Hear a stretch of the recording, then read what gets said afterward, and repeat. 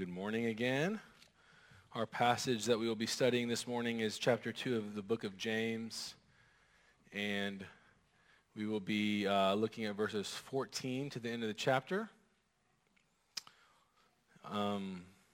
We've been looking at James for a few weeks now. James often is seen as sort of this kind of an intense New Testament letter, and it is, but I'm hoping we're beginning to notice just a theme that is a beautiful theme that really points us to Christ and to the fact that we have an answer to our trials. This morning's passage, though, is a shock for some. It's kind of the crux, if you will, of this letter. I'll just read verse 24 to give you a heads up. He says, "You see that a person is justified by works, but not by faith alone." And that will grip you if you have come up through a Reformed tradition and rightly believe that we are saved by what? We are saved by grace. So we'll talk about that. And so we're going to understand this, but we're going to look at it as James presents it. But the step right before this is James has been talking about trials. He's been talking about how this life is filled with them. And when we approach our trials through the cross, really, through Christ, we grow. And then he talks about partiality. He says, here's an example of sin that a lot of people overlook, partiality. And the reason he does that is a lot of the audience would have probably thought they were scoring points on following the law, and then all of a sudden they come to this situation that's a real issue, and the people he's writing to about favoring one type of person over another, especially in regards to wealth over poverty. And James's main point is, when you do that, you have forgotten the gospel. And yet, as he develops that discussion, that argument, he recognizes there will be audience members that are receiving this letter, and possibly even nowadays or even in this room, who would then argue things like, well, I follow different parts of the law, or I have different emphases, and yet he's saying you can't do that. You have to follow all of the law. In fact, the royal law, love your neighbor as yourself. Such a profound line, such a profound truth, that it might lead someone to just go, fine, I'm saved by grace. You know what? I just can't do it. Thanks be to Jesus that I don't have to do everything. I'll just leave that part of my life untouched. And he's like, you can't do that. That's a dead faith. So that's a little bit where we're going. And the way he does this is with a little bit of a rhetorical device called an interlocutor. It means he proposes an opponent. He assumes an argument that he then engages. A famous place where many of you may recognize this tactic is in Romans, where Paul has just in chapters 1 through 5, shared the gospel. And then in 6, he asks the question, shall we sin that grace may abound? What he's done is he's assumed the argument. Maybe someone has said that. Maybe he just assumes they will. And then, of course, Paul answers, by no means. Well, in the same way, James is assuming this idea that, hey, my gift is more faith. I have faith. You have your works. So he's assuming that. So let's read the passage together. Verse 14. What good is it, my brothers, if someone says he has faith but does not have works? Can that faith save him?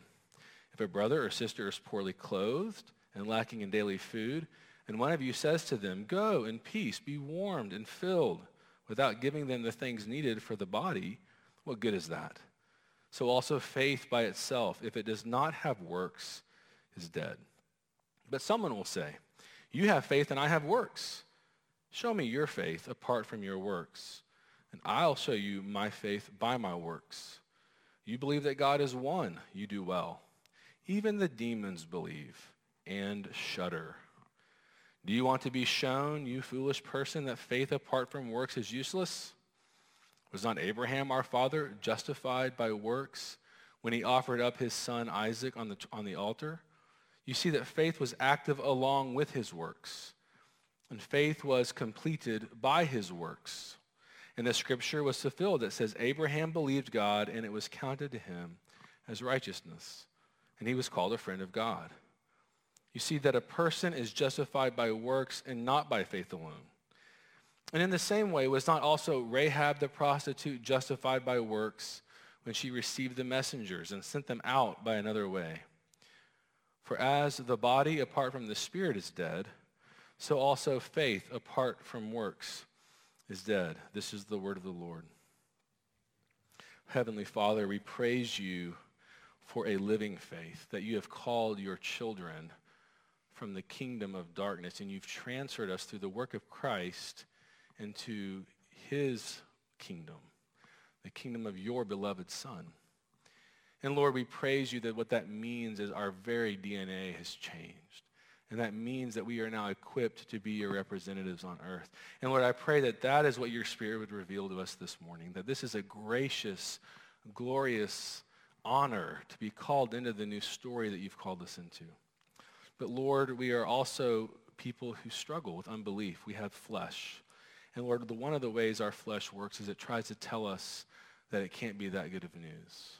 And so verses like this, though beautiful and though written by your Spirit, can often be usurped by the evil one, whether through our flesh or the devil himself.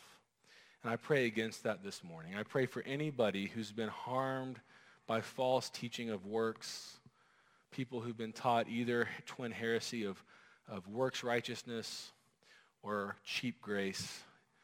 I pray this morning we would see a divine correction built on love for your glory.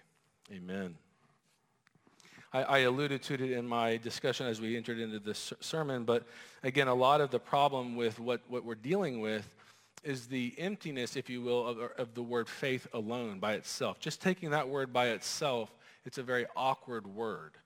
An example I thought of, I came up with a parable. If I said last weekend I went out and I was going to go cross country and my car broke down and I went several days without water, and a miracle, a person showed up with water. And guess what I was saved by? Swallowing. I swallowed. Thanks be to Jesus. Like, you would never say that. You would say, they handed me the thing I needed. The swallowing is the obvious method of getting it into my body. Faith is a receptacle of what we're given. So Paul, which often people see as being somewhat opposed to James, and he's not. By the way, Paul wrote after James in the letter of Romans, and I don't believe they're writing against each other in any way, shape, or form, which we'll see as we unpack this passage. But in chapter 3, Paul says, the righteousness of God, this is Romans 3, the righteousness of God through faith in Jesus Christ for all who believe, for there is no distinction. For all have sinned and fall short of the glory of God. You've heard those verses. And we are justified by his grace as a gift through the redemption that is in Christ Jesus, whom God put forward as a propitiation. That means our sins on Jesus. He took the wrath for us by his blood. And then finally, Paul adds, to be received by faith. Now, often we'll just distill that in our normal discussions, but I'm saved by faith. And that's certainly fine to say if you mean what Paul just said. But what James is coming up against is a tendency for people who will then utilize that language as a protector. You know, he's been saying, look into the mirror, the law of liberty. But, you know, the one who looks in a mirror and ignores that they have a blemish is absurd to think about.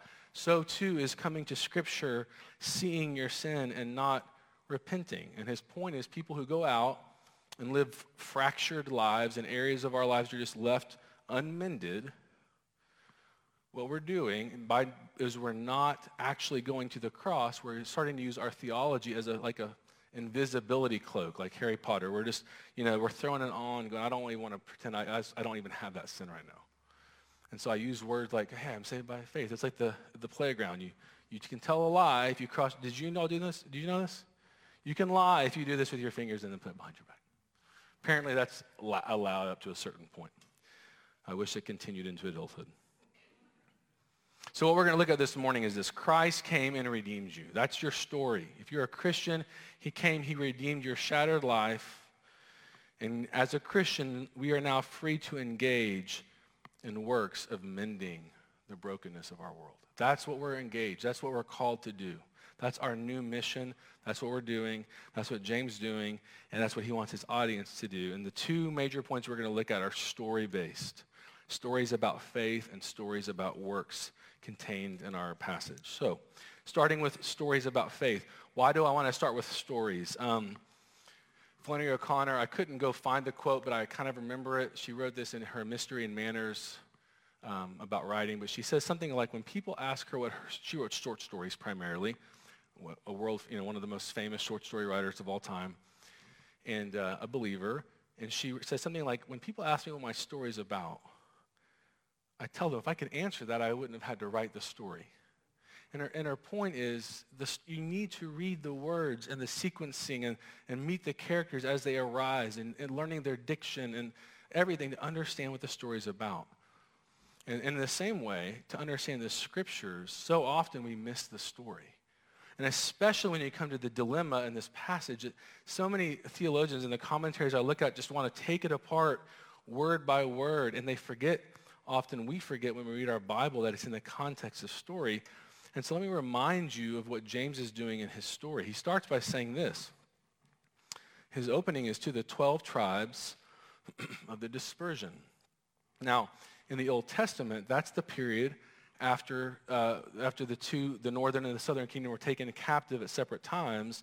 And remember, back in those days, they would often take people off into other countries. Think of Daniel.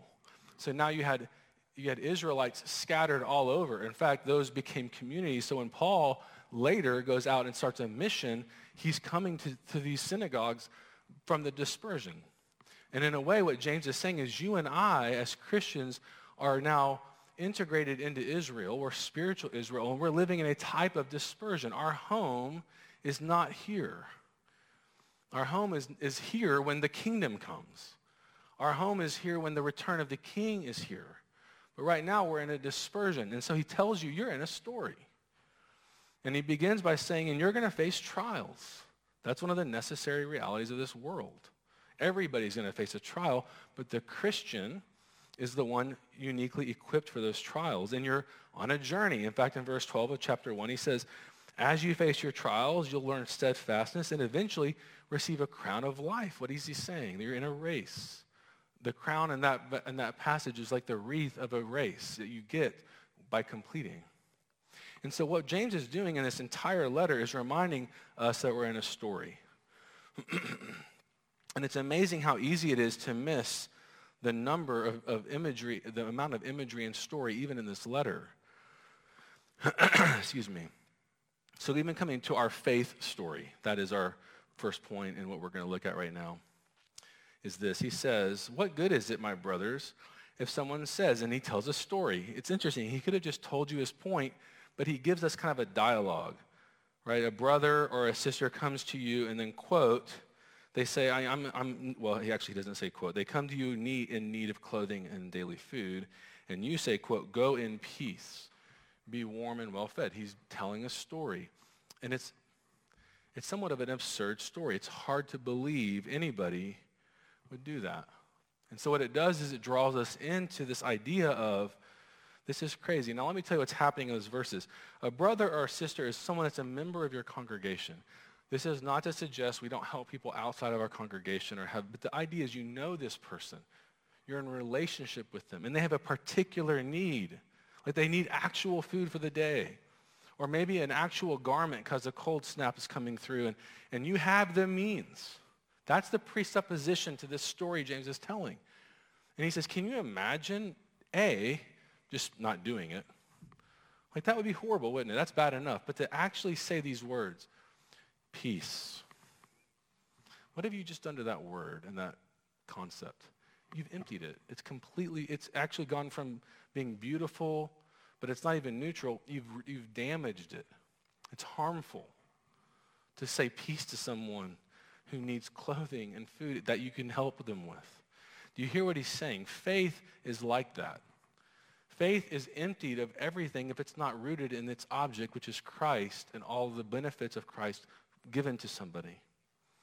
Right, so that's one story he tells. So what is faith?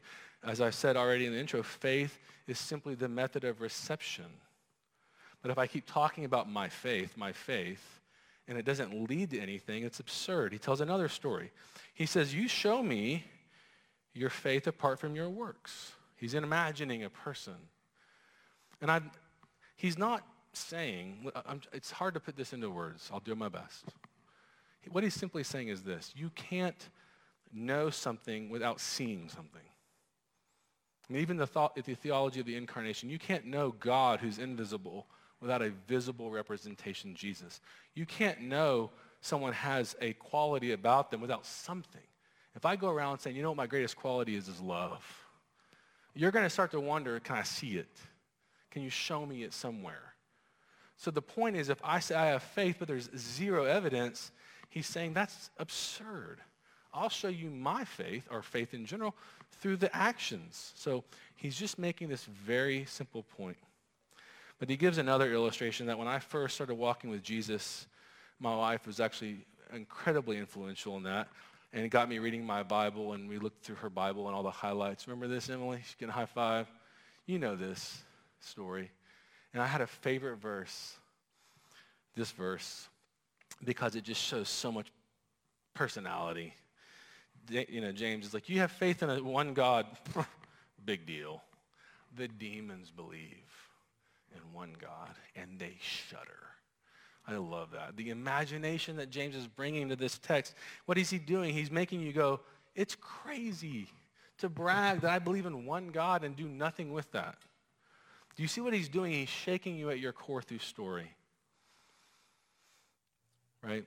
And so just as an illustration of what I want to say as we move into the better part of the sermon where the works come in through faith, I want to give an illustration that I made up that may not be very good, and I hope I don't hurt anybody's feelings if you're struggling with certain illnesses. But imagine there's a machine in Stillwater that cures cancer, every type of cancer. And I go to it, and I've been terminal cancer. I come into this machine, and I get the scan. And I go back to my doctor, and he does a test, and he says, I've got great news. Completely gone. 100% gone. 2 days later, I'm talking to someone, and they're like, yeah, man, can you pray for me? My wife has terminal cancer. And I say, hey, brother, I'll be praying for her. What kind of a person am I? Even a pagan would say, what are you doing? The machine. Remember the machine? And what would be exempt, what's happening is, the absurdity is, the disconnect is so great that I don't even think it's possible. And that's what James is getting at. It's an impossibility to have experienced this kind of rescue, this kind of redemption, to embody this, to understand it, to embrace it, and behave in this manner. Now, as a little bit of an encouragement, please understand, every reader of the letter of James feels the guilt. Like, nobody's reading this going, yeah, that would be ridiculous, right? Like, it's getting us all. That's the good news. Cheer up. You're in this camp. The question is, are you going to run to Jesus, or are you going to just cross your fingers? That's the issue. So second point, stories of works. Again, if you'll notice that intense verse 24, the one that everyone remembers, is couched between a few stories, right? And I want to just tell you, one of the problems with coming to this atomistically, just looking at the words, is we come to the word works, and a lot of people will go, okay, what are those? What are those? Quiet time, and they'll come up with a list of good things, important things, tithing, fellowship. Just name the things you think you should be doing. Or maybe there's a list of things you think you should stop doing. Good things to stop, good things to start. But these two stories tell us what James is thinking about. Let's look at them. First of all, it's Abraham. You know the story of Abraham? Interestingly, in Romans, Paul, after chapter 3, goes right into Abraham as well and says he's justified by faith. But he tells the story of Abraham actually believing that God would use an offspring between him and Sarah to come to point, eventually he didn't know it was Jesus, but to come and rescue a people. And Abraham believed, and he had to act on faith. His wife's 100 years old. I mean, you can see the faith needed, right? Like, he had to believe that God would still use them to have a child. James picks a little bit of a different part of Abraham's story. He says in verse 21, was not Abraham our father justified by works when he offered up his son Isaac on an altar? You know the story. Isaac now is born. He's probably in his teens. We don't know exactly. And he and Abraham are going up on this mountain for a sacrifice, and Isaac has no idea what's going on. But God's asked Abraham to sacrifice his only son. Well, Abraham believes God's going to use this son. And so he takes out a knife and he does everything right. And as he's about to plunge, and just by, Hebrews 11 tells us he thought he was going to actually carry out this killing, this sacrifice, and God would raise Isaac from the dead. That's what he reasoned by faith. But yet what the Lord did was sent an angel to catch mid-swipe his arm and rescued Isaac right before his very eyes and provides a goat for the sacrifice, a substitution for his son.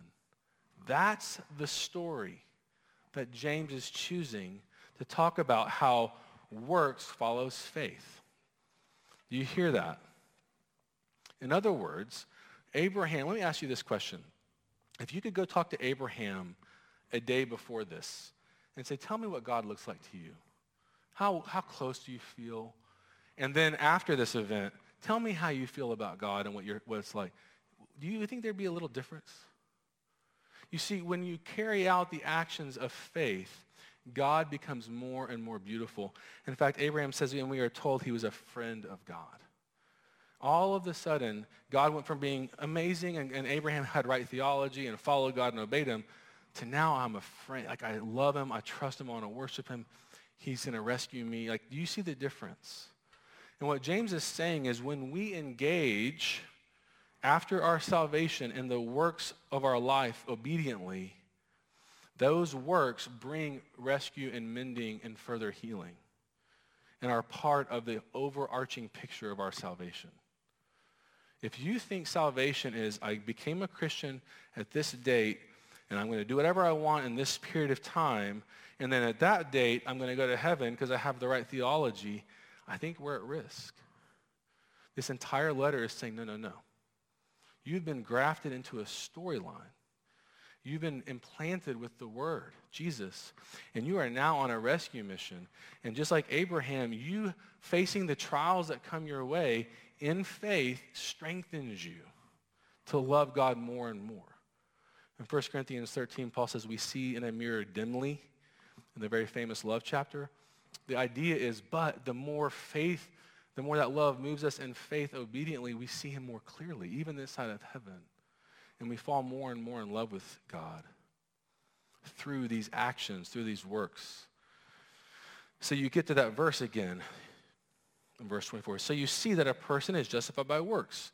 In other words, the reason that all went the way it did was because of actual, tangible action and works of rescue. But not just Abraham's, by the way. We'll get to that. And then he tells another story.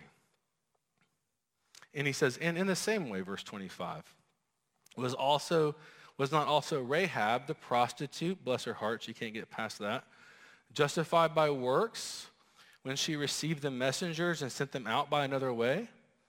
I love the story of Rahab. If you were here for the Mothers of Jesus, we did an entire sermon on Rahab. Just to recap, Abraham is in Genesis. He's the father of our faith. Isaac, Jacob, and they have the 12 tribes, and we end with the death of Joseph. And then in Exodus, the second book, Moses comes on the scene like 400 years later, rescues now a gigantic number of people that are more enslaved, rescues them. And the next 4 books of the Bible are sort of that process, and they come right up to the Jordan. And then Joshua, the 6th book of the Old Testament, is our it's our story, going into the promised land, the conquest. And remember, one of the first places they come to is Jericho. So Joshua sends these spies in. Jericho's a fortified city. These spies are going to go try to figure out what they're going to do. And they get caught, and they're going to probably be killed. But Rahab, a prostitute, maybe a madam, I don't know, does that make it any better? I don't know. She hides them at great risk, sends them up on a roof. She rescues them. And so once it's safe, she lowers them out by a different way, and they go out, and then they promise that when this happens, when this takes place, because she's going to have a cord hanging out of her window, because the housing was in the wall, so you had windows on the outer walls, they would rescue her. And all in that room, including her whole family, if you read it, she's a prostitute going to her mom and dad, and who knows how many siblings, saying, I've got a method to save your lives. And they trusted her.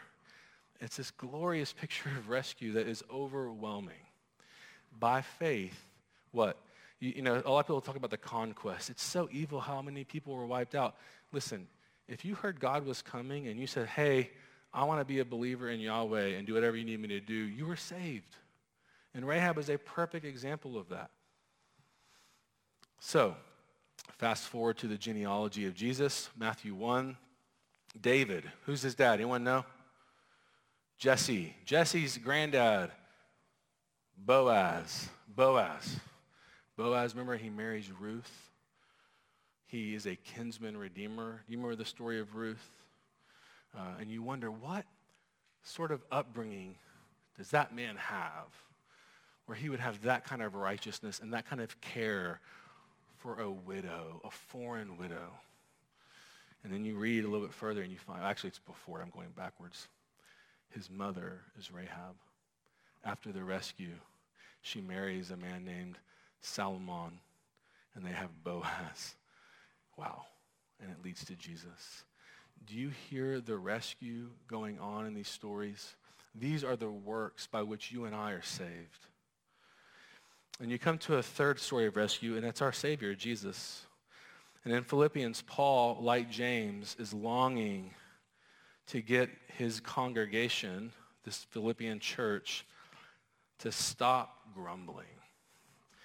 Right? After he tells his story, he says, do all things without grumbling or disputing. May I encourage you guys to stop grumbling and disputing, and myself included. We are in a pandemic, and I feel like the easiest thing we can do is grumble and dispute at every turn. The school system, the mask ordinances, the way our church is doing this, and the way my spouse is doing that, and the way the gospel is so big that it doesn't say, unless it's a really bad year and there's a pandemic. It's like, no matter how bad it gets, we have a Savior who has rescued us from that hellish lifestyle that it creates. But to get to that place, Paul tells a story. He wants them to have joy. He wants them to have humility.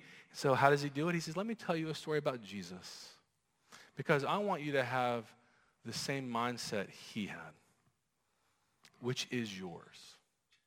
Do you hear what he's doing? He doesn't just say, stop it. He says, let me tell you a story of a person named Jesus. And the way Paul says it is this. In the ESV it says, have this mind among yourselves, which is yours in Christ Jesus. Jesus who, though he was in the form of God, did not count equality with God a thing to be grasped. And I've actually done a series on Philippians and studying that passage. One of the commentators did a really good job of arguing with you, certain words you can have a few choices, right? And the word though, is that how significant is that? He said, I think a better word, and he makes a great argument, is because. So let's try it and see what you think. Not that that's how you choose, by the way. But if it works and it's the way it's supposed to be done, listen to how that sounds. Have the mindset of Christ Jesus, who, because he was God, did not count equality with God a thing to be grasped. In other words, his godness made him not want to usurp his economic role in the Trinity. You have a Trinity, a Father, a Son, and a Spirit. Only one person in that Trinity can come and rescue. And Jesus didn't play the God card and say, hey, I don't have to do that. I'm God. It's because he's God, he rescued. That's what God does. That's what the mind of God, the DNA you and I have, does when there's a problem, when there's brokenness, when there's fracture in our midst. We go and we seek to mend. Now, in heaven, when there's no fracture, or in Eden, when there was no fracture, that might not have been what it looked like. But when it comes, in the dispersion we're in, our response is not to grumble, to complain, to dispute. It's to heal and rescue because of what's been done to us. The rescue we've received in Christ. That's exactly what Paul goes on to say. He took the form of a servant. He became born in the likeness of men. And being found in human form, he humbled himself by becoming obedient to the point of death, even death on a cross. And therefore, God has highly exalted him. In our passage or in our letter, James says, you who are lowly, poor in spirit, are exalted because of Christ. That is who you are. That's your grafting in. Is that your mindset?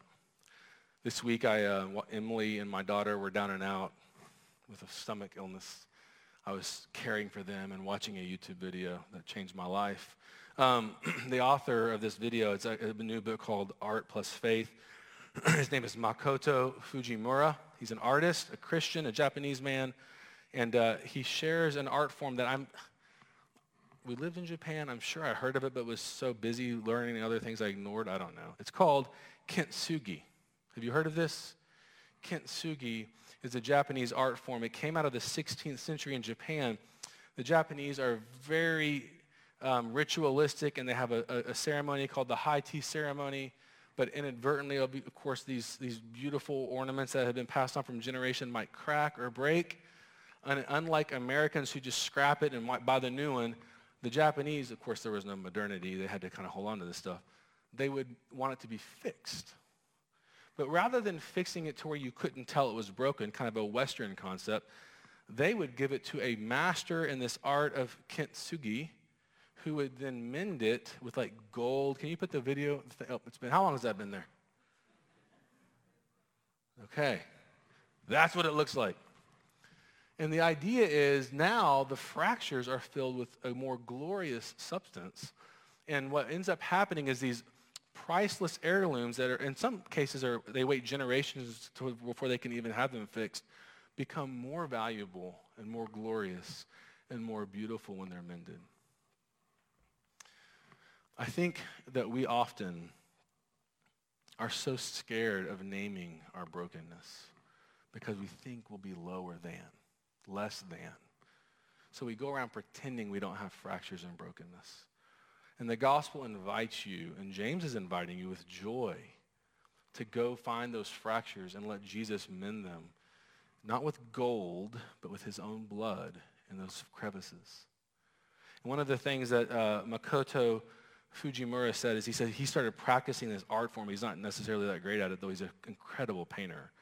But he says now he picks up like a coffee cup, and he says, I'm far more aware of the fractures, almost looking forward to the mending of them. Like, he can't wait.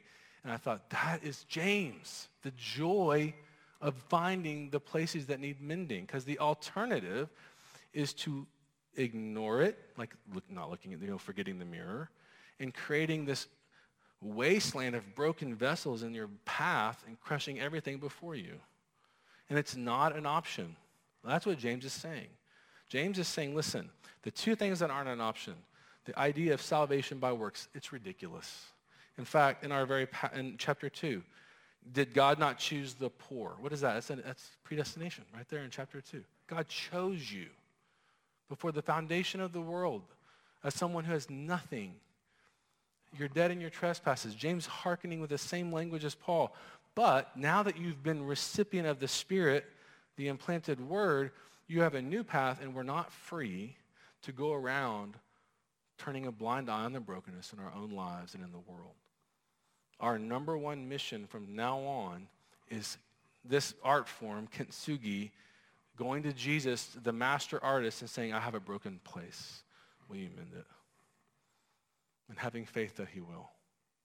And that's like the cancer treatment. Guess what's going to happen as I do this? I'm going to go tell you about it. Hey, I see you have a broken little fracture. Let me show you Jesus. He wants to heal you.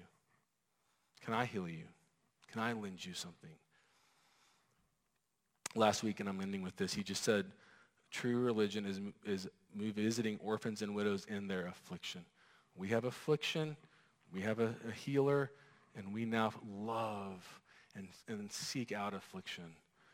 Let that be where we go. Next week, we're going to look at the tongue. I want to encourage you by saying this. This is a large ask. James is heavy on one hand. On the other hand, remember, the work you're saved by is Jesus.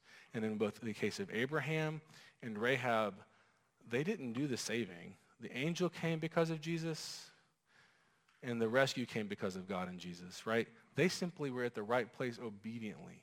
So we're not fixing ourselves. We're simply going to the source. That's faith. We're taking our brokenness and we're going to the source and trusting that he will do the mending. Let it be so. Let's pray. Heavenly Father, teach us to fall in love with redemptive kintsugi, that you are the artist. And Lord, you fix broken things. We often talk about how you're the potter and we're the clay. We don't finish that out by saying, and we crack and crumble, and you come in and fill with gold and blood and redeem and rescue. And Lord, that we end up becoming not sadder and worse and more broken, but more beautiful and more valuable, and almost needing to begin to not go try to get fractured, but to be thankful that you will fix every fracture. And now we begin to notice even the minutest things because we long for healing.